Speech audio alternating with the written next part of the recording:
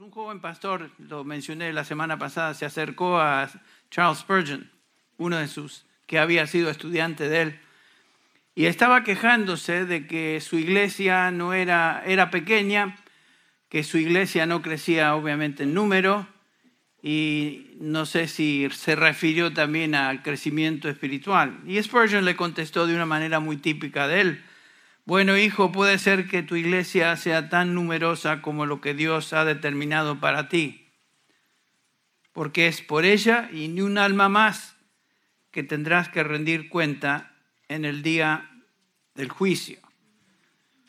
Dios da el crecimiento a cada iglesia según su buena voluntad. ¿Cómo es que la iglesia crece? ¿Cómo es que la iglesia se aumenta tanto en número como en madurez?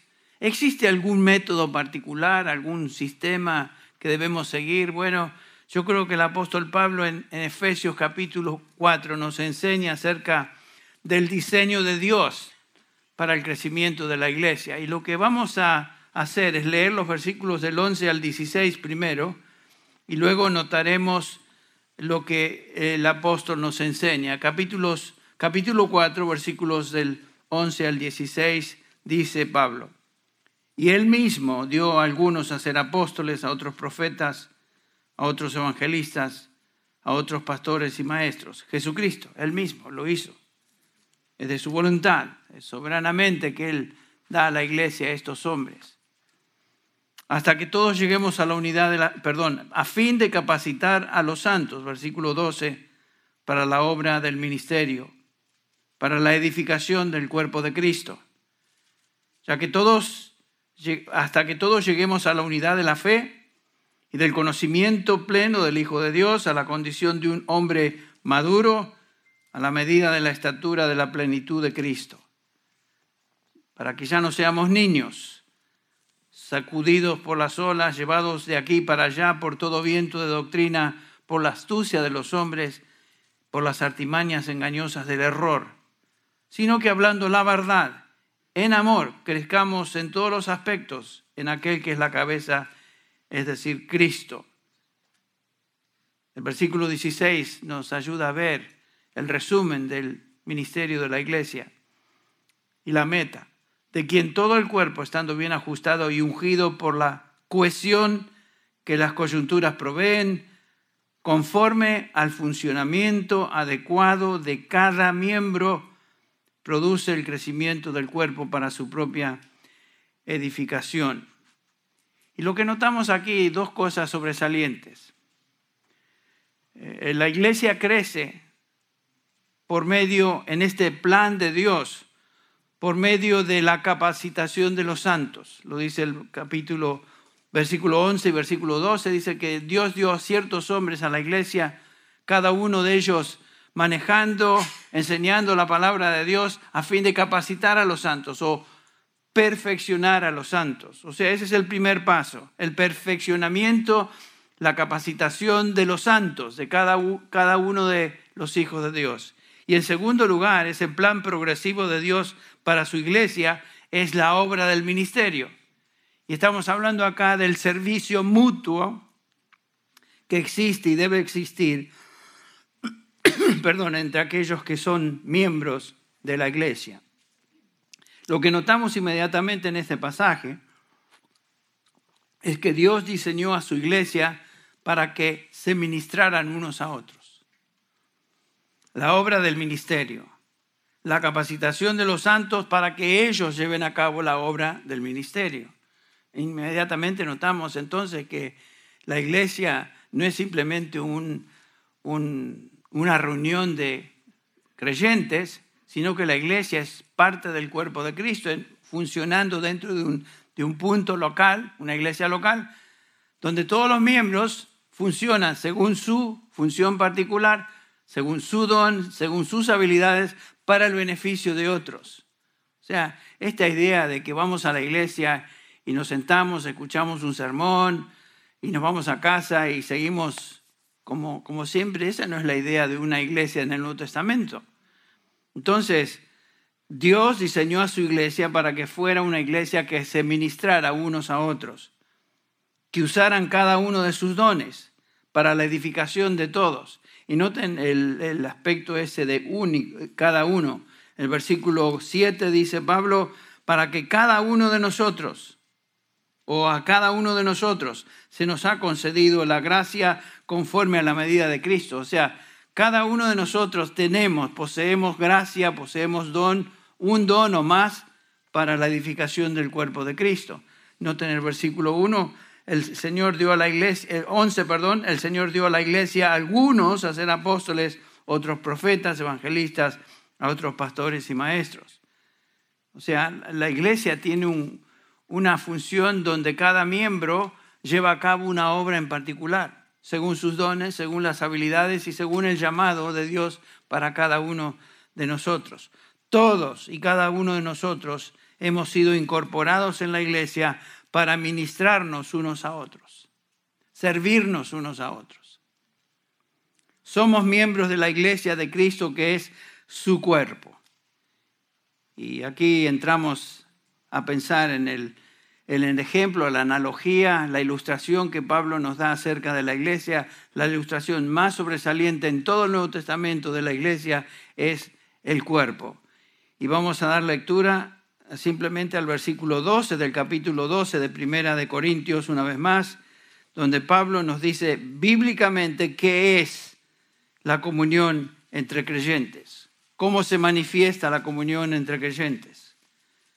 Cuando pensamos en comunión, pensamos tal vez en la primera comunión.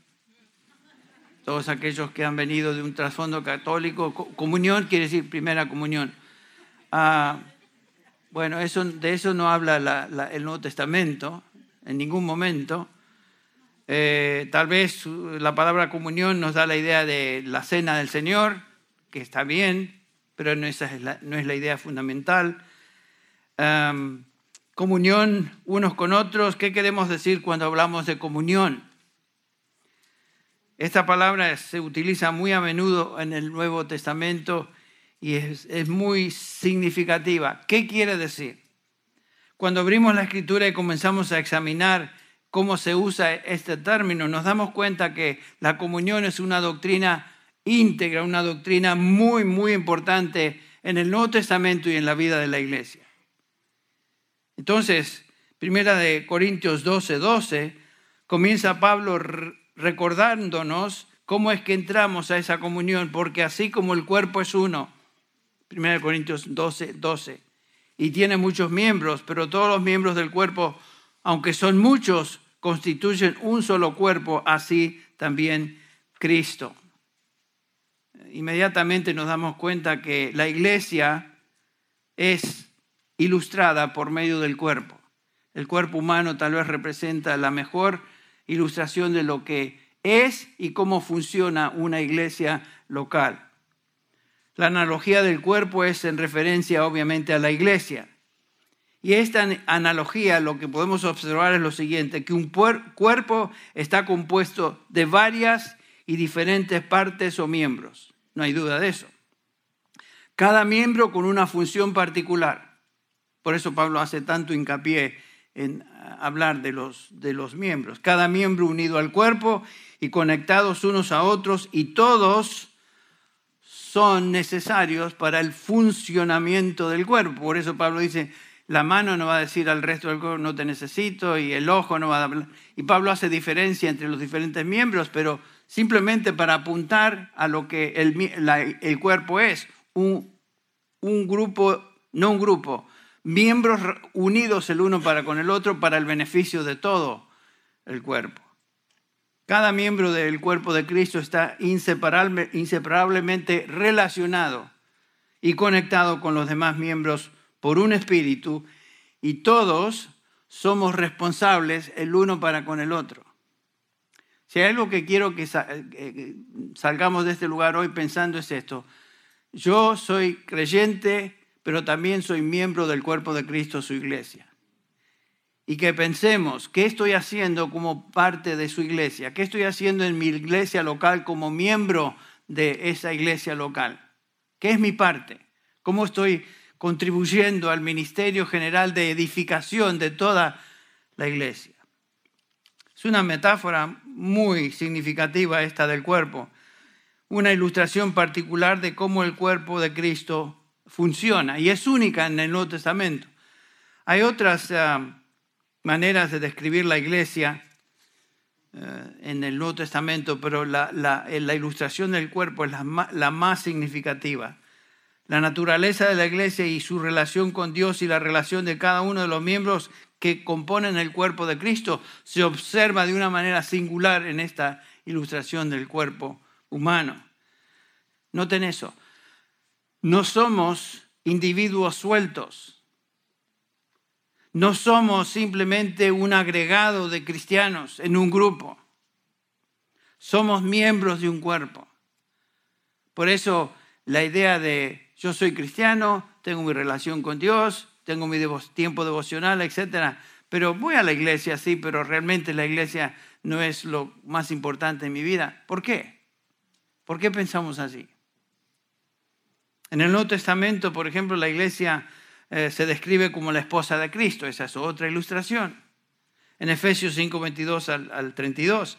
En Juan 15, la iglesia se describe como los pámpanos.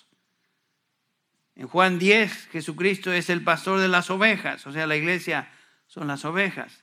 En Colosenses 1:13, la iglesia se describe como un reino. La iglesia son los que hemos sido transferidos del reino de las tinieblas, dice Pablo, al reino de su amado Hijo. En Efesios 2:19, la iglesia se presenta como la familia de Dios, y usamos a veces esa expresión. En el versículo 20 de Efesios 2, y los que siguen, la iglesia es un edificio, y la piedra angular o principal de ese edificio es el mismo Señor Jesucristo. En fin, observamos en el Nuevo Testamento que nos da diferentes imágenes de lo que es la iglesia. Cada una de estas representa aspectos de la vida de la iglesia. Pero ninguna de estas metáforas nos da la visión del funcionamiento de la iglesia tan completa como lo que observamos en 1 Corintios 12. Cristo es la cabeza del cuerpo, su iglesia, nosotros somos los miembros de ese cuerpo relacionados a Cristo como la cabeza de la iglesia y como miembros de la iglesia relacionados unos a otros. Unidos a Él por el Espíritu Santo, por quien hemos sido bautizados en este cuerpo y por lo tanto unidos los unos con los otros. Nunca pensemos en los hermanos en Cristo como creyentes separados. Ahí está el hermano tal y cual. Siempre tratemos de pensar de que son parte del cuerpo de Cristo. Cuando entendemos esta relación única, comenzamos a entender entonces el significado de la comunión cristiana. Quiero que veamos algo en Juan capítulo 17, si quieren abrir sus Biblias a Juan 17 por un segundo, donde Cristo describe su relación con los suyos. Acuérdense que Juan 17 es la oración intercesora del Señor Jesús por aquellos que le pertenecen, los que estaban ahí, sus 11 discípulos y también el resto de la iglesia a través de los siglos.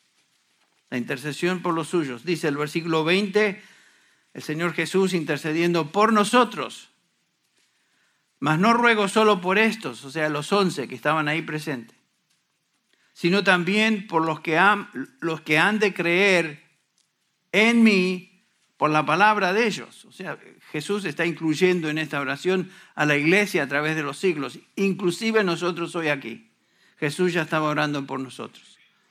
Para que todos sean uno, versículo 21, como tú, oh Padre, estás en mí y yo en ti.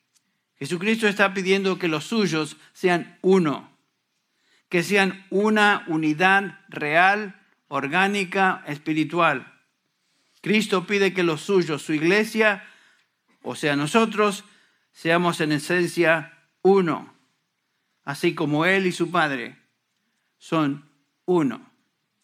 Una unión espiritual común, vida común, una voluntad común, un propósito común, un amor común. La oración del Señor es que nosotros, los que pertenecemos a Él, seamos una unidad espiritual real, la misma o el mismo tipo de unidad que existe entre Él y el Padre Celestial. Así nos debemos ver. Por el Espíritu de Dios somos uno. Somos un cuerpo, aunque somos muchos, pero esta es la comunión espiritual que existe entre Dios y nuestras almas y le pertenecemos. Esta es la verdadera comunión que debe existir entre los creyentes, cada uno de nosotros, unos con otros. He tratado de practicar en mi propia mente que cada vez que veo a cada uno de ustedes, pienso, un miembro del cuerpo de Cristo. Un miembro del cuerpo de Cristo. Y estoy unido a estos hermanos. Tal vez no nos conocemos muy bien, pero son creyentes. Por lo tanto, somos uno espiritualmente, primero con el Señor Jesucristo y segundo, unos a otros. Esa palabra comunión en el Nuevo Testamento, koinonía, sin duda la han escuchado, quiere decir tener algo en común, compartir algo, tener sociedad con alguien, participar con otros de algo. Esa es la idea. Es la participación de una vida común, participar de cosas juntos, tener una relación donde todos participamos de algo en común. En esencia, la comunión es la participación de una vida espiritual común con Dios y con los que pertenecen a Dios. O sea, nosotros, unos con otros. Y noten que en la oración de Jesús hace hincapié en esto. Padre, te pido que estos que me diste, aquellos que han creído en mí, los que tienen vida eterna, sean uno, así como nosotros, Padre, somos uno. Yo en ellos y tú en mí, para que sean perfectos en unidad.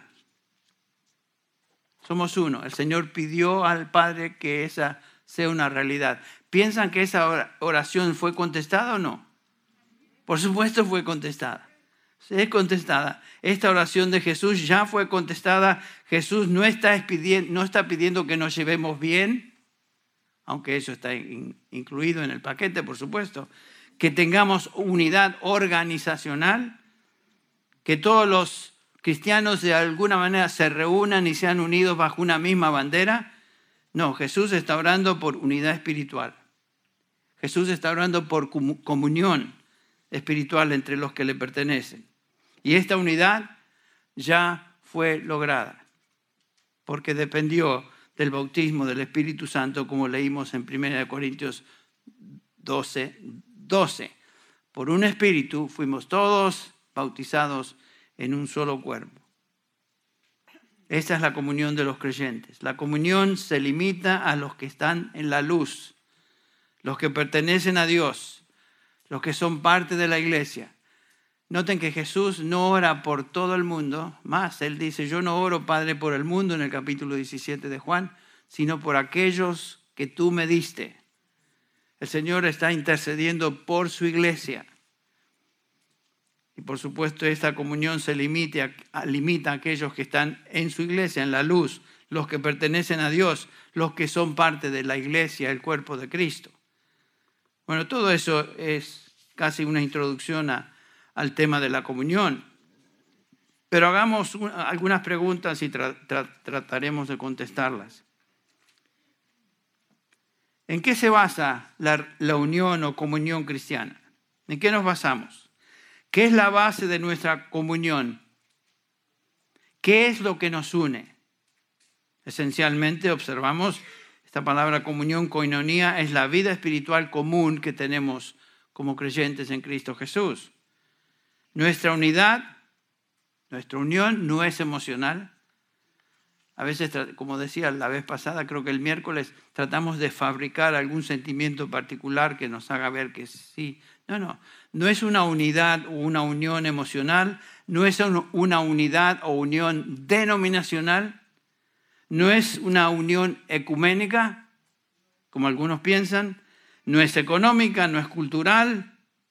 La comunión desde la perspectiva bíblica es una unión espiritual y divina. Y por lo tanto, esta es la obra única del Espíritu Santo en aquellos que son salvos. Observamos que el apóstol Juan nos dice acerca de eso en 1 Juan 1:3, un pasaje precioso para meditar. 1 Juan 1:3, lo que hemos visto y oído, dice Juan, o sea, está hablando de él y los apóstoles. lo que hemos visto y oído, os proclamamos también a vosotros, se dirige a los creyentes, para que también vosotros tengáis comunión con nosotros, y en verdad nuestra comunión es con el Padre y con su Hijo Jesucristo. Cristo está hablando de salvación. Esto es en esencia lo que nos une, la comunión con el Padre, la comunión con el Hijo por medio del Espíritu Santo. Esto es salvación. Desde el momento de nuestro nuevo nacimiento, desde el momento que somos regenerados, somos uno con todos aquellos que han sido regenerados y todos aquellos que son hijos de Dios. La proclamación del Evangelio tiene una meta en particular, y es esta: crear una comunión, crear una vida espiritual común. La meta y objetivo del Evangelio no es solo salvación del infierno para los individuos. La meta del Evangelio es la creación de una comunión de personas unidas en una misma vida, un mismo poder, un propósito común, un ministerio común, un amor común. Eso es. Esta es una comunión eterna de la que hemos estudiado en Romanos 8. Jamás seremos separados. Nada ni nadie nos puede quitar de esa relación con Dios. La comunión de la que hablamos es una vida espiritual compartida que tiene como base entonces la salvación, nuestra salvación. Estamos unidos el uno al otro, unidos al Padre, unidos al Señor Jesucristo, unidos por el Espíritu Santo. Por eso al final de la carta de 2 Corintios, Pablo dice en el último capítulo, el versículo 14, la gracia del Señor Jesucristo, el amor de Dios y la comunión del Espíritu Santo sea con todos vosotros. Entonces, cuando hablamos de comunión cristiana, estamos hablando de la comunión eterna que tenemos basada en nuestra salvación, aquellos que estamos unidos el uno al otro, con Dios, con su Hijo Jesucristo, por medio del Espíritu Santo que está en nosotros. Tenemos una vida común, noten, con la Trinidad. Esto es salvación. La implicación de esta realidad es que cada persona que ha sido redimida tiene el derecho de participar en esa comunión de la iglesia. Todos somos miembros de esa comunión si pertenecemos a Cristo Jesús. Todos. Y aquí entramos a pensar un poquito en quién puede pertenecer a la iglesia local, porque a veces existen ideas curiosas. Cuando se hace la pregunta, ¿qué requisitos tenemos aquí en Grace para ser miembros de la iglesia? Bueno, el requisito básico para empezar, lo estamos considerando, es que seas una persona salvada, que seas un hijo de Dios, que hayas experimentado vida nueva en Cristo Jesús. Por supuesto que tenemos una declaración doctrinal y por eso la enseñamos a todos aquellos que quieren ser miembros de esta congregación local. No pretendemos que todos los que se van a unir a nuestra iglesia entienden a la perfección todo lo que enseñamos desde el momento que se unen a la iglesia. Es imposible. Pero el requisito fundamental es que cada uno sea hijo de Dios, que haya sido salvado. Y la salvación entonces te da el derecho de ser miembro de la iglesia de Cristo. Pero también hay una iglesia local, que es la representación de la iglesia local, de la iglesia universal en un contexto particular. En el caso nuestro, somos la iglesia de Cristo, unidos por el Espíritu Santo, todos hijos de Dios, y representamos a Cristo en este lugar, aquí en Sun Valley, o no sé si es Panorama City o Sun Valley, pero el punto es que somos una representación local de la iglesia de Cristo universal. Por esta razón es que aquellos que se unen a nuestra iglesia toman clases de membresía y algunos estarán pensando, ¿por qué tomar clases de membresía? Bueno, ¿por qué lo hacemos? Si el propósito si la iglesia está representada por aquellos que son hijos de Dios y han experimentado salvación, entonces, ¿por qué tenemos clases de membresía? En primer lugar, para estar seguros que cada uno de ustedes ha nacido de nuevo. Por eso las preguntas. Por eso nos sentamos a conversar, por eso nos sentamos a pensar, bueno, tú quieres ser miembro de nuestra iglesia. Muy bien, magnífico, lo animamos, lo estimulamos. Pero, ¿quién debe ser miembro de esta iglesia? Bueno, aquellos que son ¿quién? Han nacido de nuevo.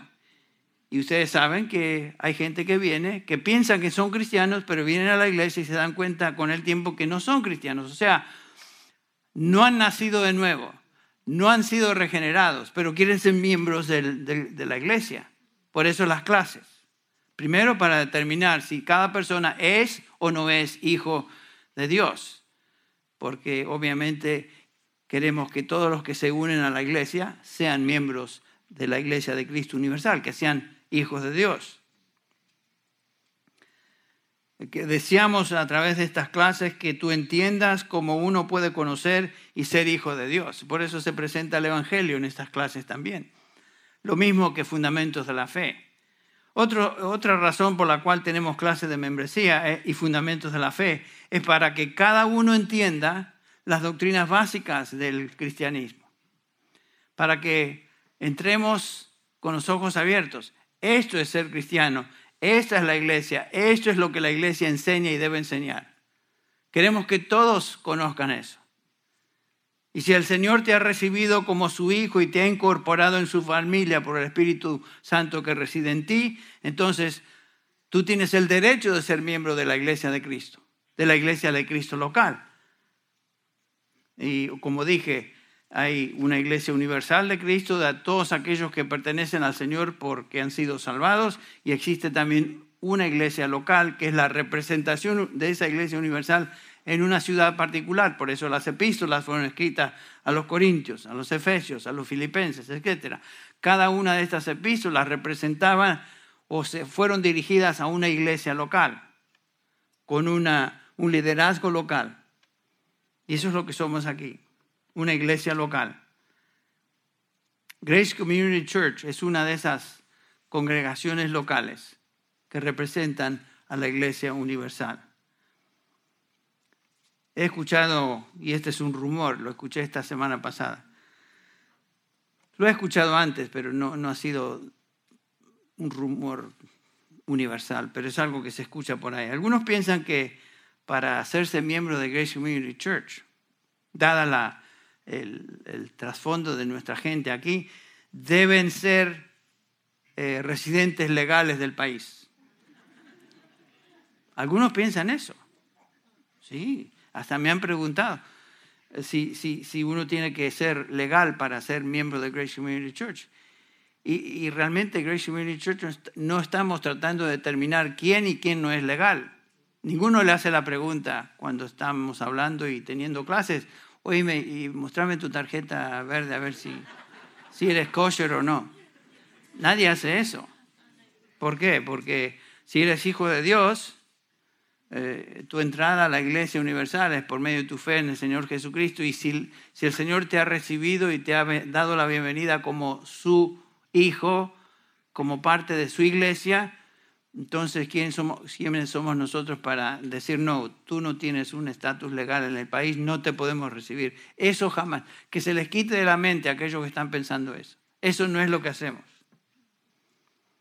Ahora, cuando hablamos del liderazgo dentro de la iglesia y gente que tiene un perfil pronunciado dentro de la iglesia, ya sea dirigiendo música, dirigiendo un estudio bíblico, o etcétera, alguien que es visiblemente parte de la iglesia y tiene un perfil un poquito más elevado, de esos pedimos que sean irreprensibles. Y por supuesto, nos dice Pablo en 1 Timoteo 3:2, si alguno desea el obispado, buena cosa desea, pero ese es el principio primero, que sea un hombre irreprensible.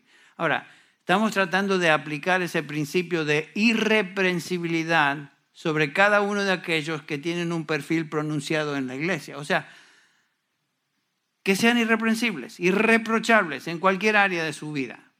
Y por lo tanto, bienvenidos a ser parte del liderazgo, pero para la iglesia en general, para los hermanos que se unen a la iglesia, no estamos pidiendo que haya un requisito de legalidad en el país para entrar en la membresía de la iglesia. Todos los que son parte del liderazgo de esta iglesia están aquí. Lo voy a decir porque es una congregación muy especial la nuestra. Están aquí legalmente y si no están aquí todavía, legalmente están preparando, están trabajando en su papeleo para que sean legales dentro de la congregación. Entonces, eso es algo que queremos, pero no tiene aplicación a ser miembros de la iglesia, solo aquellos que son líderes dentro de la congregación. La base, el fundamento, requisito para ser miembro de la iglesia es el único requisito que Dios ha establecido, es la salvación. Es la salvación. Así que, hermanos, no tengan ningún temor. Si ustedes no han tomado la clase de membresía porque tenía temor que le iban a hacer esa pregunta, no se preocupe, porque esa pregunta ni siquiera sale. Bienvenido a la iglesia si usted es miembro de Cristo. Si tú entraste a la comunión de los santos por medio de la salvación, eso es lo que cuenta. Y saben que hay dos tipos de personas en este mundo. Aquellos que son miembros de la iglesia de Cristo y aquellos que no son miembros de la iglesia de Cristo. Los miembros son los salvados, los que no son miembros de la iglesia de Cristo son los perdidos, no conocen al Señor. Por eso Juan escribe, este es el mensaje que hemos oído de Él y os anunciamos, Dios es luz y en Él no hay tiniebla alguno. Si decimos que tenemos comunión con Él, capítulo 2 de 1 de Juan, versículo 6, si decimos que tenemos comunión con Él, el capítulo 1, versículo 6, pero andamos en tinieblas, mentimos y no practicamos la verdad. Mas si andamos en la luz, como Él está en la luz, tenemos comunión unos con otros y la sangre de Jesucristo, su Hijo, nos limpia de todo pecado. Otra vez, dos tipos de personas. Los que andan en la luz, que implica son salvados, y aquellos que andan en tinieblas, o sea, aquellos que no conocen al Señor. ¿Tú estás en comunión o tú no estás en comunión? Estar en comunión significa ser salvado. No estar en comunión implica no conocer al Señor. ¿Qué evidencias da una persona que pertenece a la luz? Bueno, anda en la luz, es lo que nos dice Juan. El que no anda en la luz da evidencias de que pertenece a las tinieblas. De eso nos habla el capítulo 2 de 1 de Juan. No es del Señor. El cristiano verdadero es de la luz y anda en la luz, o sea, tiene comunión con Dios. Otra pregunta que quisiera que consideráramos en esta mañana es esta. ¿Cómo es que la comunión funciona? Dijimos que la comunión o koinonía en griego quiere decir compartir, tener algo en común. Y ya vimos que pertenecer a la comunión quiere decir que los participantes son personas salvadas que tienen una común vida espiritual con otros. Vienen a Dios, nacen de nuevo y tienen vida común espiritual. ¿Cómo es entonces que esta vida en común se manifiesta en términos prácticos? Y para eso quisiera que usáramos como ilustración el capítulo 2 de Hechos. Aquí tenemos la primera iglesia, capítulo 2 de Hechos. Esta es la primera iglesia cristiana en Jerusalén después del día de Pentecostés. Notamos que el apóstol Pedro predica su gran sermón ese día y 3,000 almas se convierten. Versículo 41 del capítulo 2 de Hechos. Entonces los que habían recibido su palabra fueron bautizados y se añadieron aquel día como 3,000 almas. Muy bien. La iglesia comienza con todos, cada uno de ellos cristianos genuinos, cada uno de ellos nacidos de nuevo. ¿Y a qué hacían? Bueno, el versículo 42 nos dice, se dedicaban continuamente a las enseñanzas de los apóstoles, a la comunión, al partimiento del pan y a la oración. Noten que se dedicaban por sobre todas las cosas, primero a la enseñanza de los apóstoles. O sea, la instrucción bíblica siempre determinó el comienzo de un servicio cristiano. Aquí lo tenemos. Y también notamos que la comunión va más allá de experimentar una vida espiritual común. lo que observamos es que estos que habían creído, habían sido salvados, ahora en práctica demostraban su unidad. Versículo 44. Todos los que habían creído estaban juntos, y noten esa frase, estaban juntos y tenían todas las cosas en común. Estacionémonos ahí un segundo en esa frase. Estaban juntos. No eran cristianos sueltos, no eran independientes, viviendo su vida cristiana separadamente, sino que estaban juntos. Esto es tan importante para entender el funcionamiento adecuado de cada miembro en la iglesia. Estaban juntos porque era justamente de esa manera que podían ministrarse unos a otros. No nos podemos ministrar por Zoom muy fácilmente. La iglesia fue creada, y lo veremos en un instante, para congregarse como creyentes. Estaban juntos. Ese es el propósito. ¿Cómo van a servir a otros sin esta comunidad, sin este tipo de relación de estar juntos? Por eso tenemos en la Escritura la exhortación de Hebreos capítulo 10, 24 y 25, que veremos en un instante, que no dejemos de congregarnos. Congregarse como iglesia es vital para la salud de la iglesia, para ministrarnos unos a otros. Esta semana, como lo hacemos los días viernes, donde hay estudio bíblico, Bárbara y yo asistimos a otro estudio bíblico del viernes. Aquí el estudio bíblico que se reúne con Manny Manuel Herrera y Asael, y estuvimos con ellos. Y me ilustró una vez más la importancia de estar juntos. Estar juntos. Y cada uno de estos estudios bíblicos es una ilustración de esta realidad. Qué bendición es estar juntos, escuchar la palabra, orar juntos, escuchar el testimonio de otros creyentes, oír y ver lo que Dios está haciendo en cada uno de ellos y el ministerio particular del Espíritu Santo en sus vidas, que solamente uno lo discierne cuando conversa con esas personas. Y a veces está un hermano o una hermana que no pretende ni puede hacer mucho y tal vez piensa que su participación en la iglesia nadie la va a reconocer ni nada, común y corriente. Y sin embargo estaba hablando con una hermana que ministró a mi corazón, nueva en medio nuestro. Y su testimonio, el anhelo de estar con los hermanos, el anhelo de escuchar la palabra, el disfrute que ella tenía de estar en ese contexto espiritual, me hizo tanto bien. Una hermana que recién llega a nuestra congregación y ministró a aquel que es el pastor de la congregación, lo cual implica que todos somos necesitados, todos somos parte del cuerpo de Cristo. Y no hay un miembro que sea inferior a otro. Hay miembros que, por supuesto, tienen una función particular, crítica, pero mi corazón, un miembro del cuerpo, no es menos que mi dedo, en el sentido de que es parte del cuerpo. Y yo necesito este dedo. Y cuando este dedo se lastima, el resto del cuerpo se siente. Esa es la idea de participar juntos en un contexto de estudio bíblico.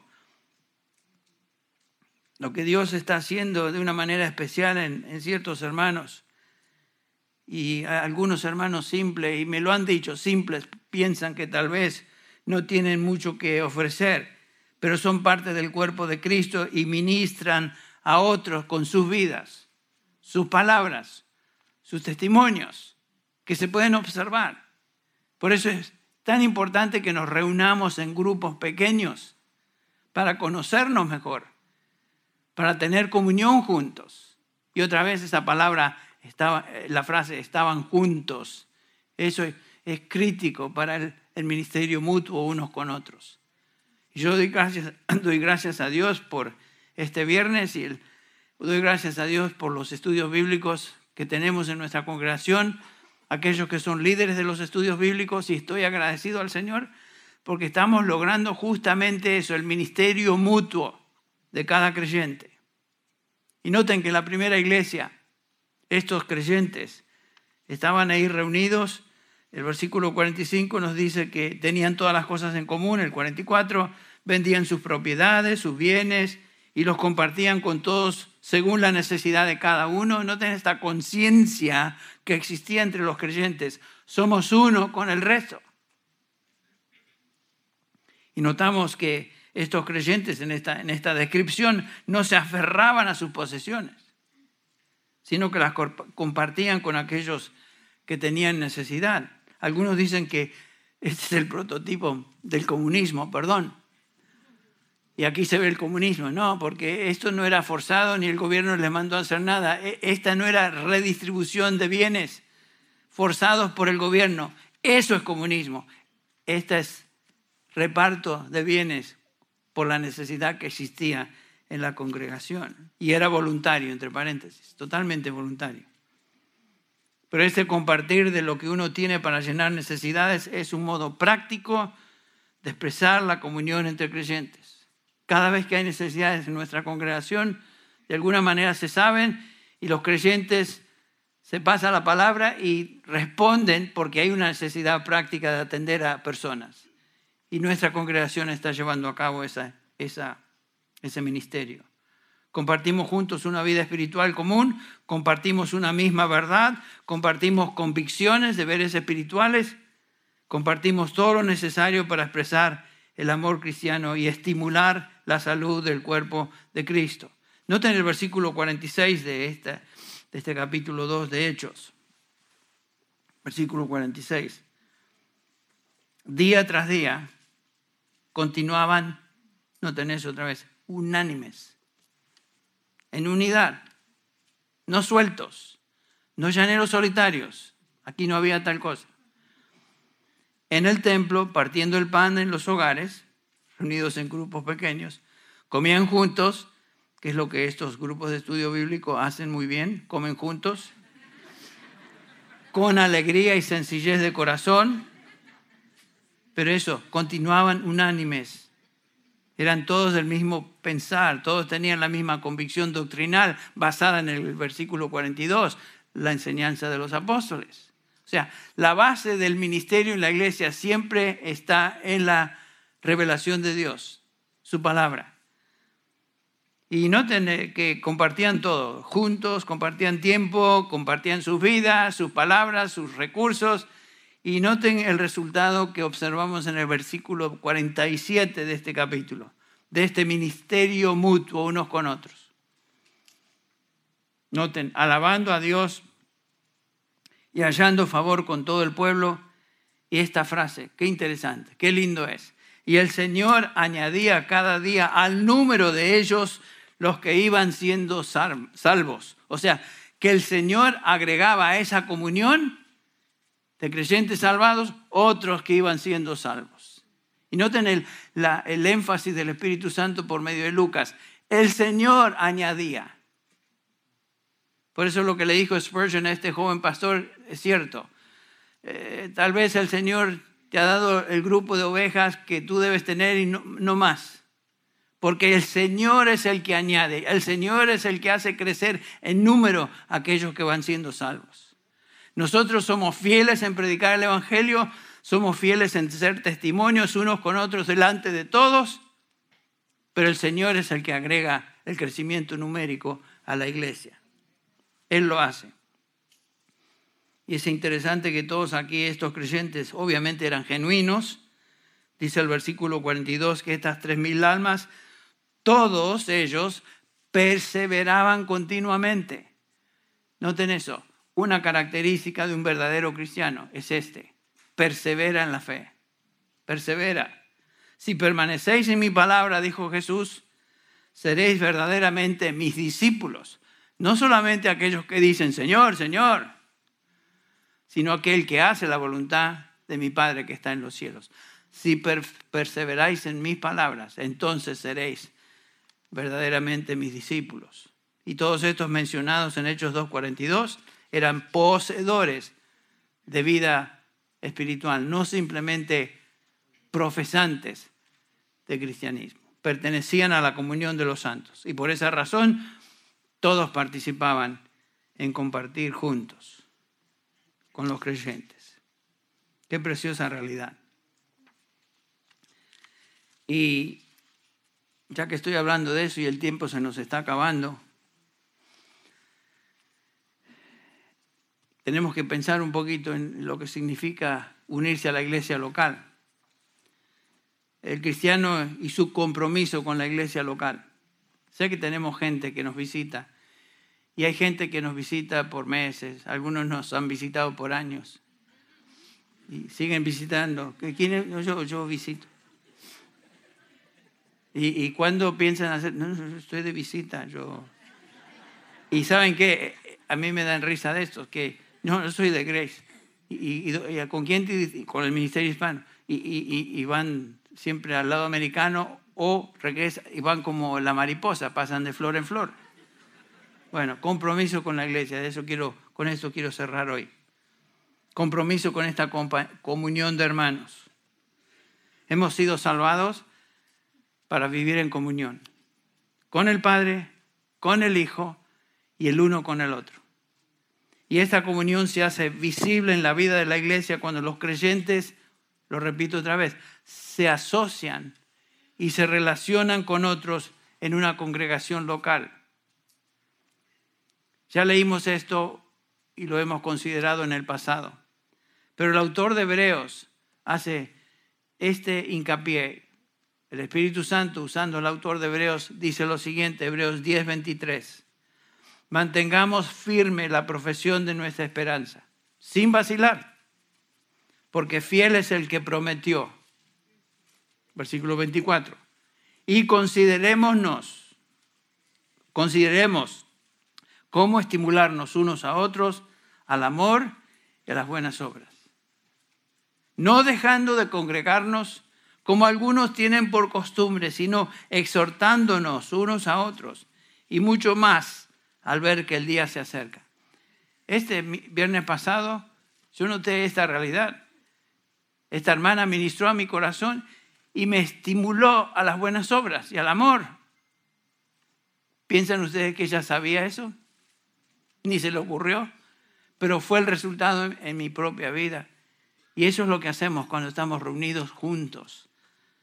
La exhortación es clara. No dejen de congregarse, dice el autor de Hebreos, como algunos lo hacen, y cuando lo hagan, ministrense unos a otros. El propósito de reunirse no es simplemente escuchar un sermón o un estudio bíblico, sino participar en la comunión de los santos. Ministrar las necesidades de otros, tocar vidas, ayudar, orar unos por otros, compartir luchas, experiencias.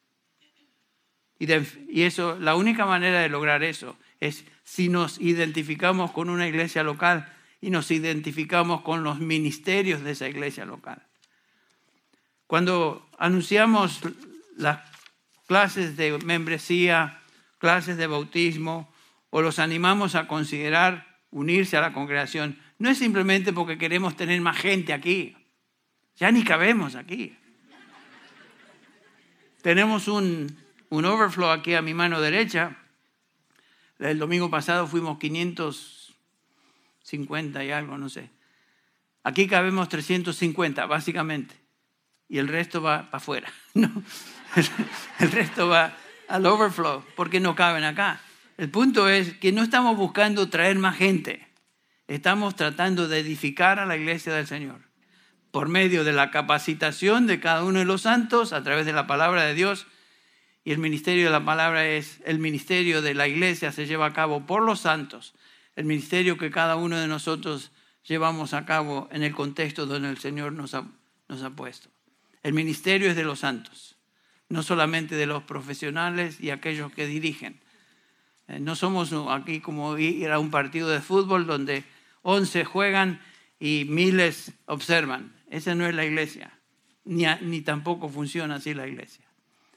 Así que el Señor utilice su palabra, lo que hemos escuchado, y nos mueva al amor y a las buenas obras. Nos estimule a eso. Vamos a orar para terminar. Padre, te damos gracias en esta mañana por el privilegio de abrir tu palabra, ser expuestos a tu verdad, ser expuestos a lo que tú nos mandas y enseñas. Gracias, Señor, por esta iglesia. Gracias por el ministerio de cada uno de tus hijos, tus santos aquí. Y cómo a veces inadvertidamente ministramos a otros, cuando ni siquiera nos damos cuenta que estamos haciéndolo, pero lo estamos haciendo porque estamos juntos, estamos conversando. Señor, utiliza a cada uno de tus hijos acá, en el ministerio, para el bien de otros, para la edificación de tu pueblo, en esta congregación. Pedimos esto, Señor, en el nombre del Señor Jesús, la cabeza de la iglesia, en su nombre. Amén.